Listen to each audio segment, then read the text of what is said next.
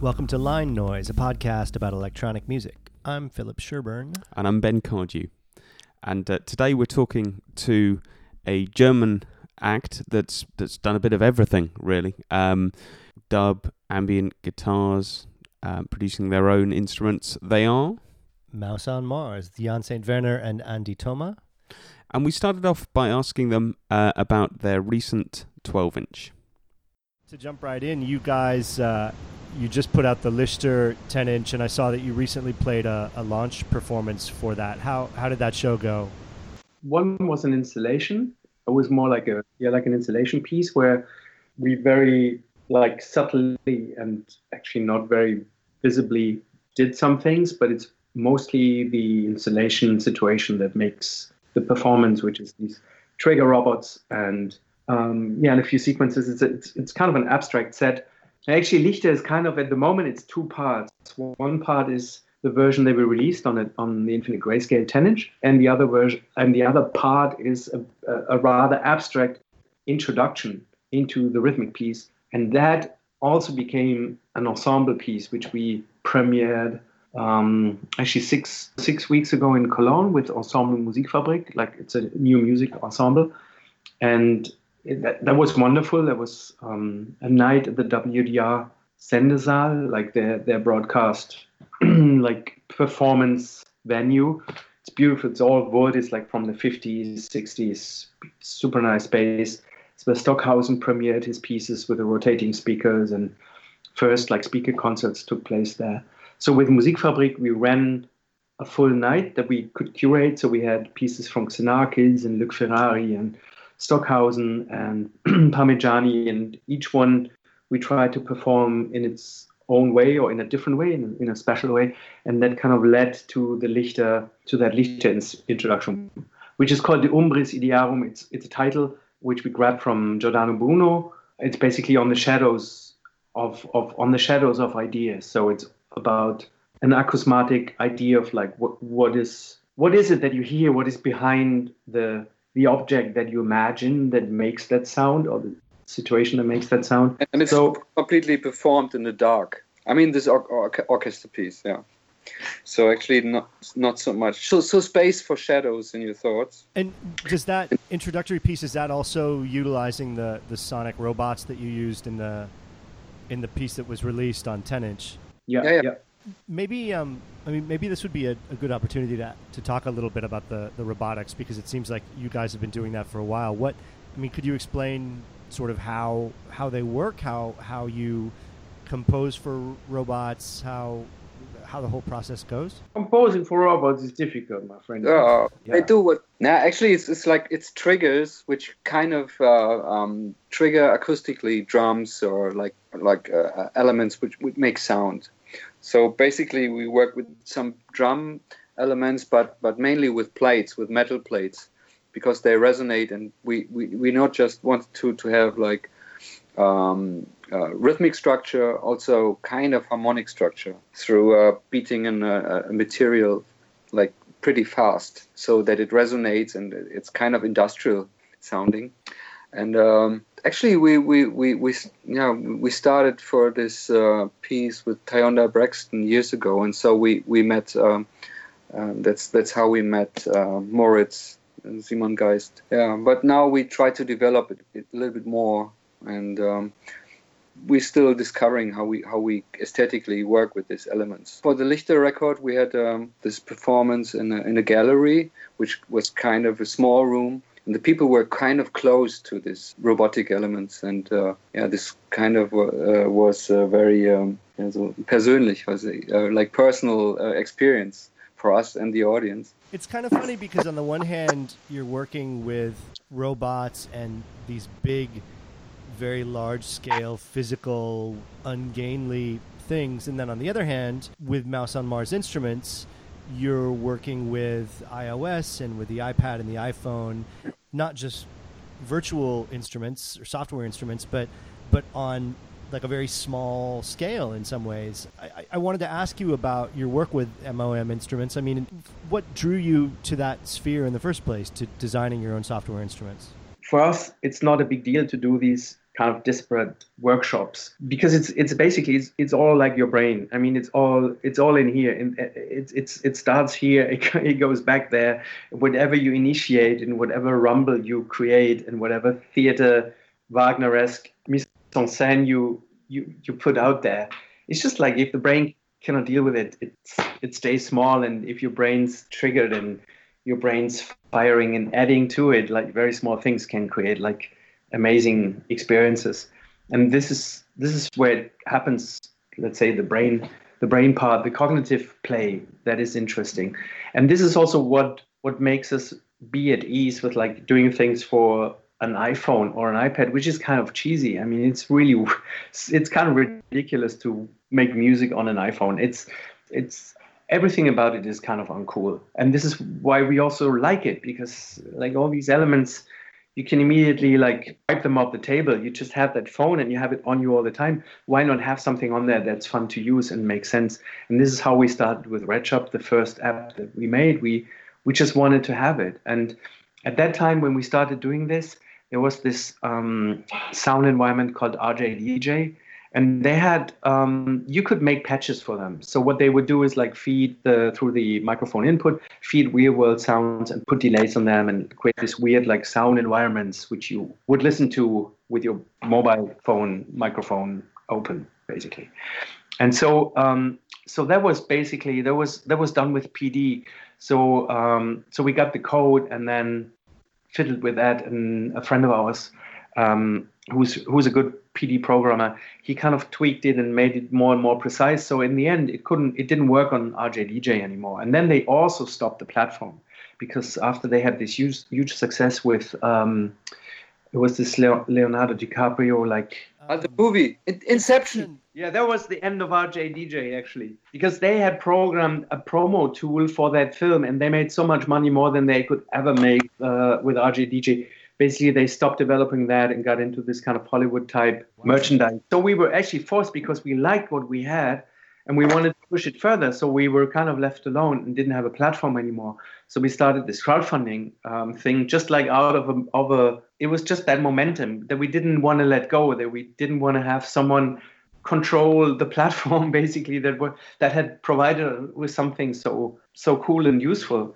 And so, yeah, so we started the crowdfunding campaign and said, look, at the moment, it's only us who can use it, but everyone could have it. It would be on the iTunes store. And if you help us coding it, and then Peter Kern, actually from Create Digital Music, he did the coding for RedShop.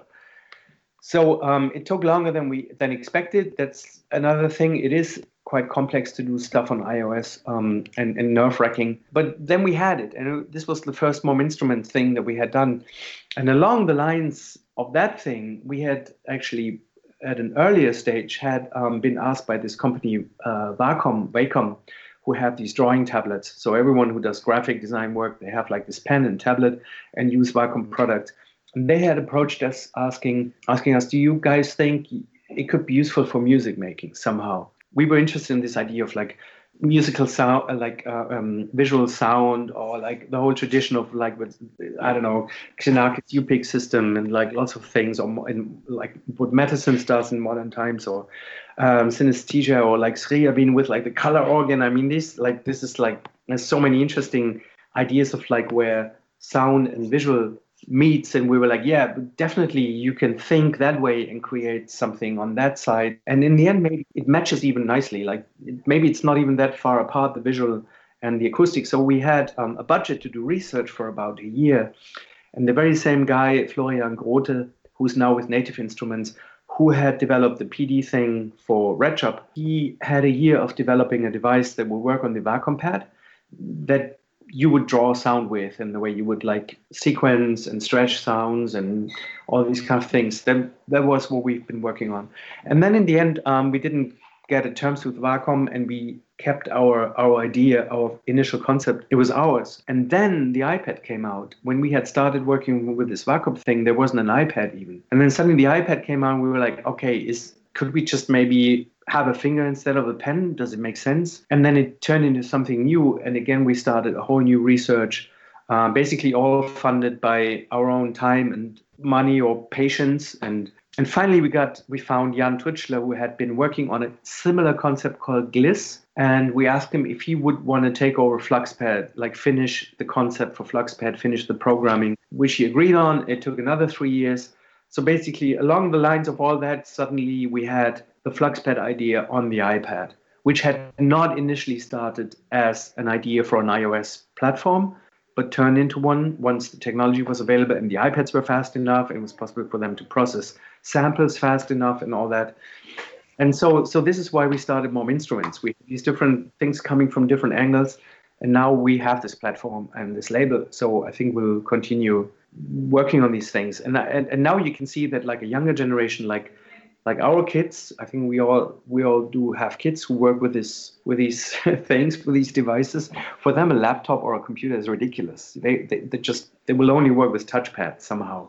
I downloaded Fluxpad today, and I was playing with it for a little bit, actually with my daughter, who's just 15 months old, so she's obviously too little to do anything, but, whenever I have the iPad out, she's touching it and getting her fingers on it, and so she was like, drawing in lines into Fluxpad, and they were playing back, and I think she seemed to enjoy that. You think she got the connection? I don't know, to be honest. I mean, but, she was hitting it, and then sounds were coming out. I don't know to what extent she understands the linkage there. But it made me wonder, sort of, is there a guiding philosophy in terms of your instrument design, in terms of creativity or creative possibility? Like what kind of music making are you trying to enable? Sort of how are the instruments a reflection of your own aesthetic practices? Just in brackets, I got back to your question, but we just had this week with like these at Funkhaus with all these bands that actually we didn't really know before we heard the name or you saw the name on a poster, but no idea what kind of music they make. And they were all so into Fluxpad that they actually bought iPads to download Fluxpad. Wow. And especially, it was quite a thing for us, like, whoa, is that good? Or is it like, do we turn, like, do we evoke evil here? Or is it, we took it, actually, we were actually quite flattered. And Justin, the guy from Bon Iver, he really loves Fluxpad, and he did really crazy stuff with it, like things we would not do with it. And it was really nice to see how he's using it and what he did with it.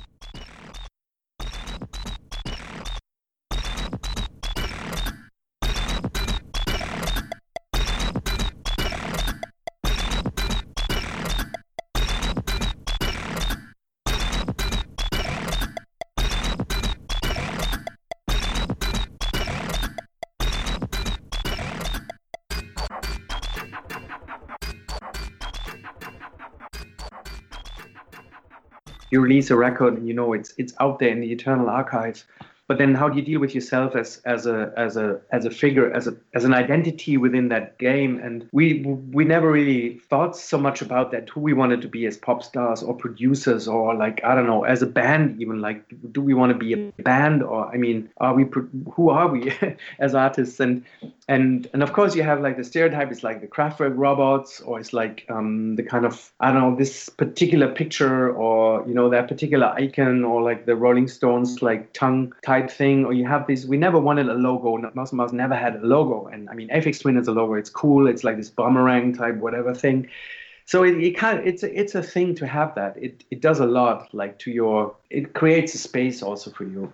But we never felt comfortable with it. But now we feel like this idea of translating or transcending, in a way, this idea of how we think music into this realm of other people using tools that we've invented, or we comes from like our thought world. In a certain way also teaching, but teaching is something that you have to do while you're alive. That definitely ends after your death. But these apps, or this way of thinking, that's just out there.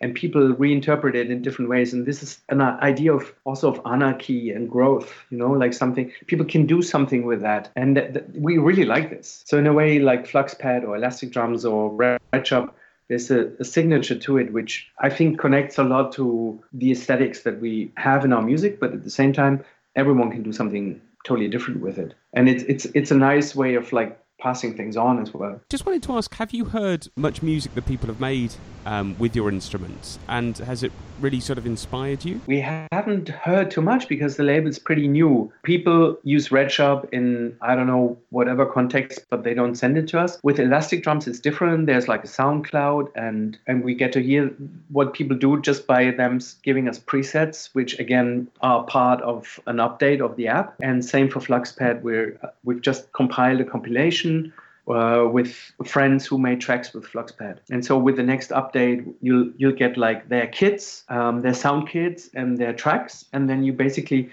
it's kind of a different idea of like stems, or it's kind of a different idea for remix format, because you have their track in Fluxpad and you have their sound banks, but then you can replace sounds or you can play them differently. So you can actually mess up someone's track. So yes, we hear what people do and they give it back to us, and we'll release this kind of SoundCloud compilation, whatever, by just people using Fluxpad. And as I said, it was like to see how Justin from Bon Iver, how he used it. It was super exciting. It was really amazing. You felt like, wow, it's really useful, this idea. Like someone can do something with it. No, he's using it actually in a very musical way, in a very abstract way. We had several kind of collaboration situations. One with Mariana Desquartz, where we played together and he kind of joined in, and then Boys Noise set also was taken over somehow, so he was in there.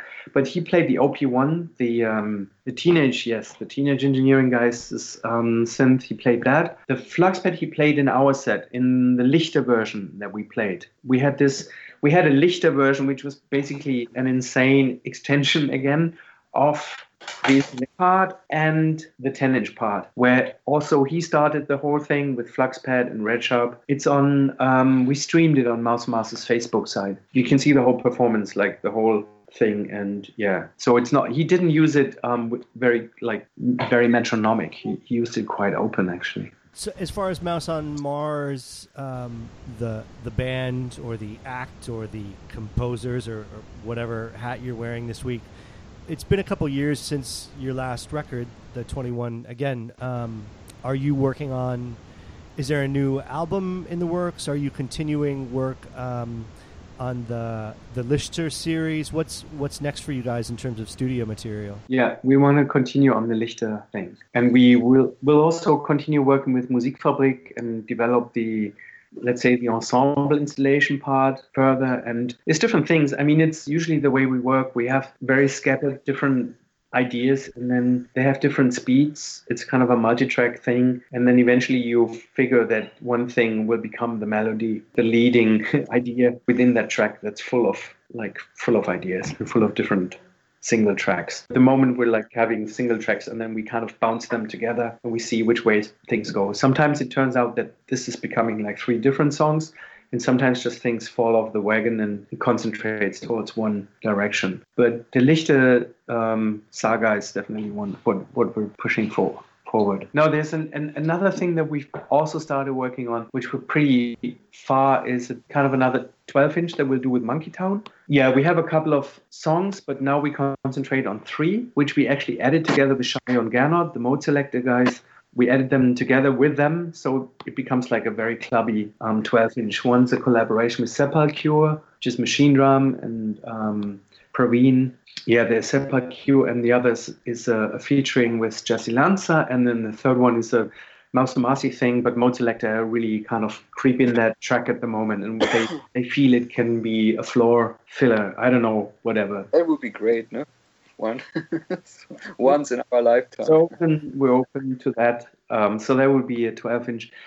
And that should come out actually in around spring. And the other thing will be more like an album type thing. We'll see how that goes. That we should do that like next year. We should have finished that. We always take a long time actually to finish records.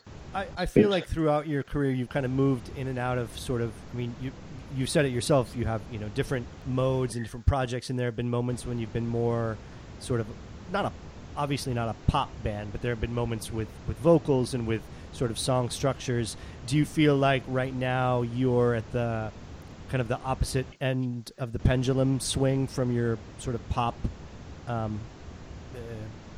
incarnation? It always goes back and forth. We are not like, we don't divide it so much. For us, it's like everything is possible, and maybe it's just in a certain mood we start to work with a kind of pop elements, because pop is not something we don't like to work with. But like the abstract stuff is a little bit more interesting for us in the moment, because there's so much going on. So we have the intention to work more like in sound sculptures, like more abstract stuff you really can listen to, and not like always find structures you can say like, yeah, this is this kind of aesthetic or style, something. I mean, everything can become pop at some point. It can be very like that's at least how we understand pop, or what we find interesting about it is it can be very surprising. Things suddenly, there's a little thing about it, it kind of like the time, it's just right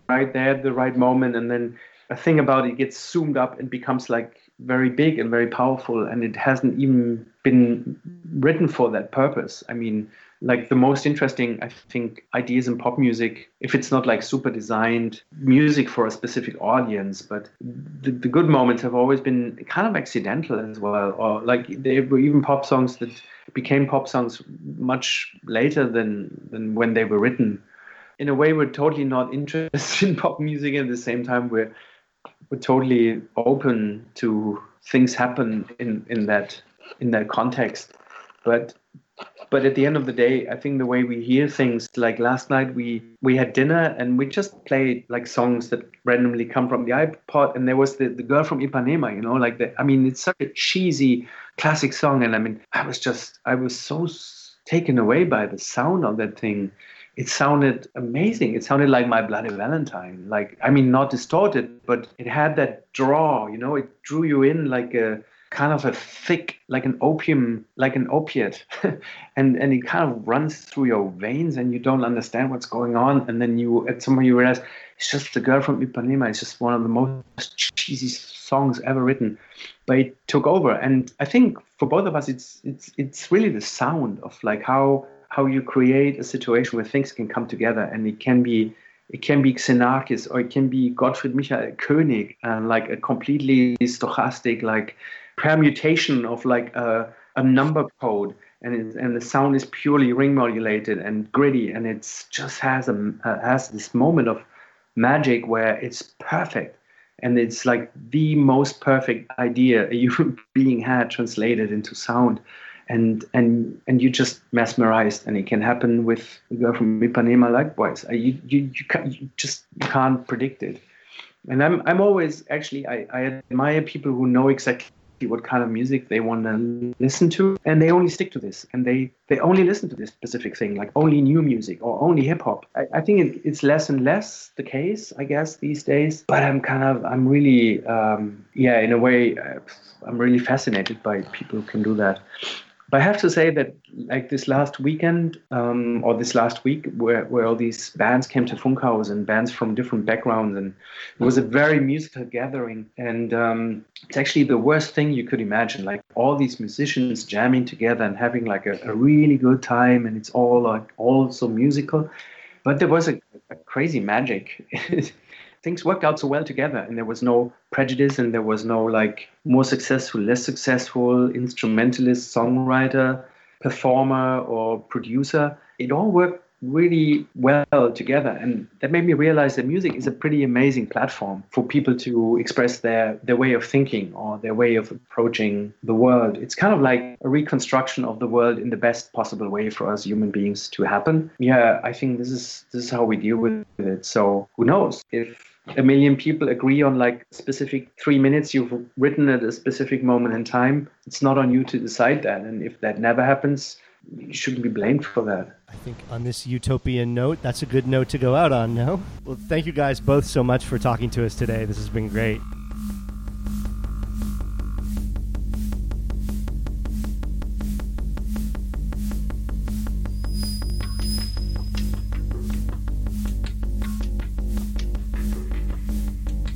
So it's time for some recommendations.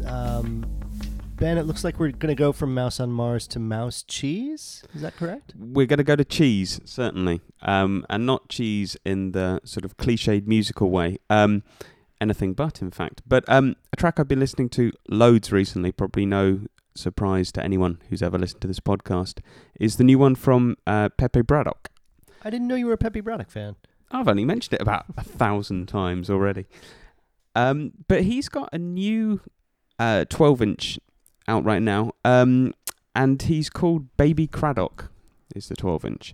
Or apparently that's his new name. He's given up on Pepe Braddock. He's calling himself Baby Craddock. I know not why. So this is sort of a Diddy kind of move, like Puff Daddy, Puffy, Diddy. I think so, yeah. And there's 6 tracks on it, and even by his own standards, I think it's an absolutely brilliant release. It's probably his best in years, I would say. And, you know, that's coming up against some other really good music. The track I want to talk about, though, and here's the cheese connection, is called Saint-Maur. Sorry for the French accent. Which I was looking it up, and is a region that's known for its cheese in France. I don't quite know what the connection to Pepe Braddock might be, but there we go. And it sounds a lot to me like Tomita, the recently-ish departed Tomita. And Tomita was pretty cheesy. Well, exactly. In a beautiful way. Rest in peace, Tomita. But I've got a mix that Pepe Braddock did for Roof.fm in 2013, and it's a mixture of music for home listening. You know, it's not dance floor music. And Tomita's Clair de Lune is in there, and it sounds absolutely lovely among his other selections. Pure melody. So he was obviously a big fan. And this track, Saint-Maur, sounds like it could be his tribute, because it's really melodic. It's got that sort of sparkling, angelic melody of the best of Tomita, but combined with Pepe Braddock's ear for weirdness. So it's like a beautiful melody, ambient piece, with lots of weird bits going on, which is a combination I really, really like. Let's take a listen to, I'll let Ben's pronunciation suffice. Saint-Maur. There we go.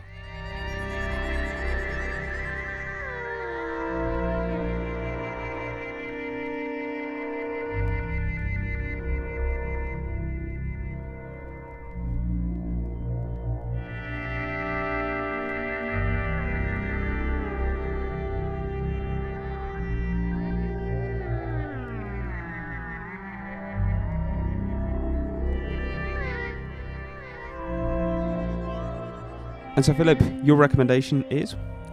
It's actually a song that you sent me. It's by Powell, who I just finished reviewing his debut album for Pitchfork, which is a really weird and I think very fun album. It took me a minute to kind of come around to it, but I ended up really getting into it. This song is not on the album. It's called Underground Rock and Roll. I guess it's been floating around for a while. You showed me a video that he did for it. But my understanding is he sent it to you in sort of a zip file of unreleased songs that he sent around? Yeah, this is something we talked briefly about last time, that he did this promotional move, I guess, where he put his email on a billboard, and I emailed him. And we had a bit of a Did discussion. you see the billboard? No, I saw various news stories. I think it was one billboard in New York, one in London. And I thought, well, sounds quite interesting. So I emailed him. We chatted about books. And he, after about 3 emails or something, he said, look, right, here's this zip file of music that won't be released. And I thought, great. There were, I mean, it's called Spares. That's what the zip file was called anyway. There are 8 tracks in it. And there was New Jacket, which we mentioned last time.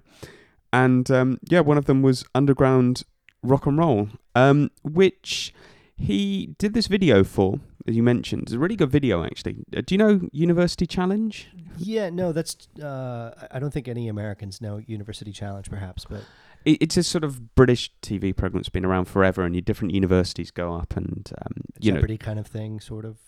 Yeah, kind of. And last year, there was someone called Oscar Powell on it, which is obviously his name, and he made this really quite amusing video, which was soundtracked by underground rock and roll. And he said at the time that he might release it, he might not, and eventually he did, but only on a very limited 12-inch that was released, I think, for people on his American tour this year, and it cost like $20 or something. I think it was $30. Yeah, but worth it.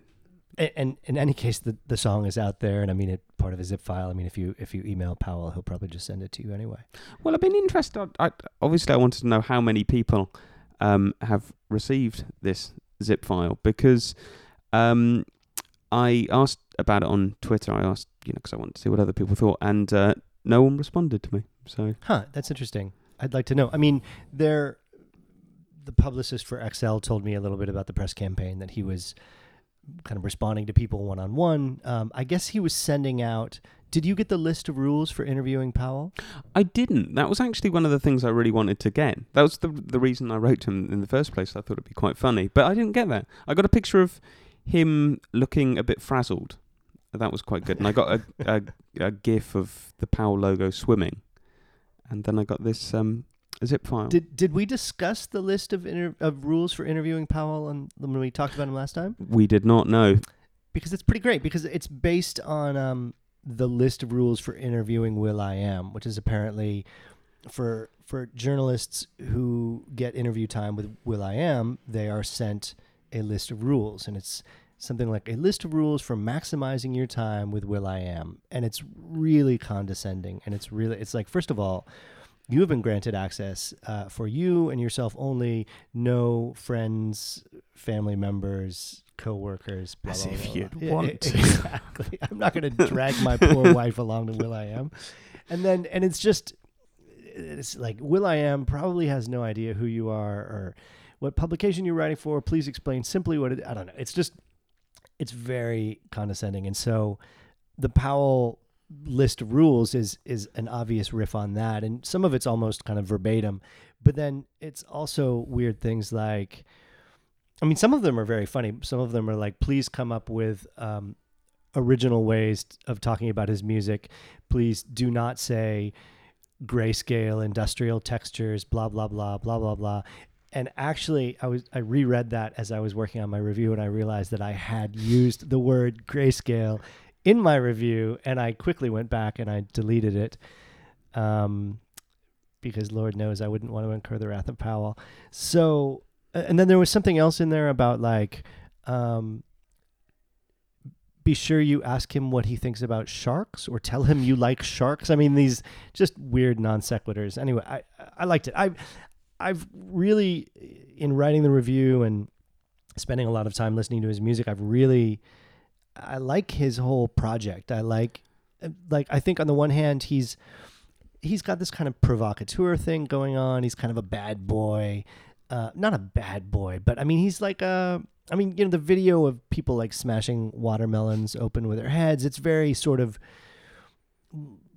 I think I used the word knuckle dragging in my review. It's kind of loudish and laddish, and at the same time, he's very sort of thoughtful, and he has reasons for doing everything the way he's doing. And he's also he's kind of a plain speaker. It's like, email me and I'll email you back. And I think the fact that you said that you guys had an exchange of like 3 or 4 emails sort of testifies to that. It's not just a stunt, One thing I found out about him, there was an interview with him in The Guardian last weekend, I think. He used to work in advertising. I thought that was very interesting. Yeah, because it sort of gives a new light, I think, on what is a pretty clever campaign, quite a refreshing campaign, doing this email exchange, for example. So anyway, underground rock and roll, I thought it was a fantastic song. I think it's easily as good as anything on the album. I'm not quite sure why it didn't go on the album, but it really summed up to me what I love about what he's doing with this kind of punk or post-punk aesthetics. And I know he says in his press release, "Don't call it no wave techno," which I think is funny. I mean, everybody has called it no wave techno, and I can understand wanting to get out from under that. At the same time, dude, you're sampling no wave. I mean, you have Wharton Tears in a song title. We're going to call it no wave techno. And this song in particular, I just thought did a really nice job of using the textures and the timbres of kind of early 80s like electric bass and the specific kind of room tone of those recordings and turning it into something very lumpy and weird and chaotic and Powell. At the same time, it is quite rock and roll. Like the drums on it could almost be from a rock song. Oh yeah. I mean, I think a lot of his I get a real almost kind of rockabilly vibe from a lot of his rhythms. They've got this kind of like I mean, do you think that it would have fit onto the album, Underground Rock and Roll? I mean, does it have a sort of similar feel, the rest of the album, or? Yeah, I think so. I mean, I think the album is diverse enough that it certainly could have fit in there somewhere. Maybe the album is a little more squealy and synthesizer oriented in places, but yeah, maybe they can do it as the bonus track on the Japanese version. Please don't, because then everyone will have it and I won't be able to be all exclusive. No, please do. Actually, it's interesting you say that about No Wave, because one of the tracks in the zip bundle that he sent, I believe, samples Marquee Moon, which it's a song called Disco. And if it doesn't sample Marquee Moon, it samples something that sounds a lot like Marquee Moon. And he really makes it work. And probably you'd have a bit of trouble getting clearance for that. Maybe that's why it is. But it's kind of one of the things I really like that he does, and he talked about this in The Guardian as well, is he likes discordant things. Like when he's mixing, he quite likes train wrecks, because it kind of shakes people out of their stupor, I guess. And I think this really comes across on a lot of his best music, like Underground Rock and Roll. You're kind of getting into the sort of groove, and then something else comes along just to shove you out of it a bit. Yeah, it's disorienting in a very entertaining way. Let's listen to Underground Rock and Roll. Indeed.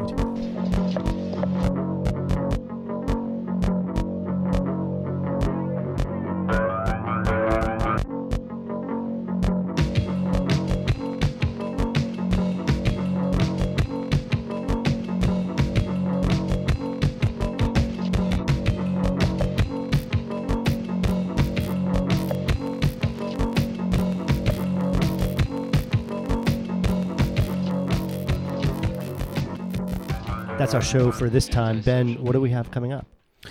On our next episode, which we've incredibly already got planned, we've got an interview with Don't DJ, who we went to go and see in Barcelona, and he was absolutely brilliant. So stay tuned and check in next time. Bye.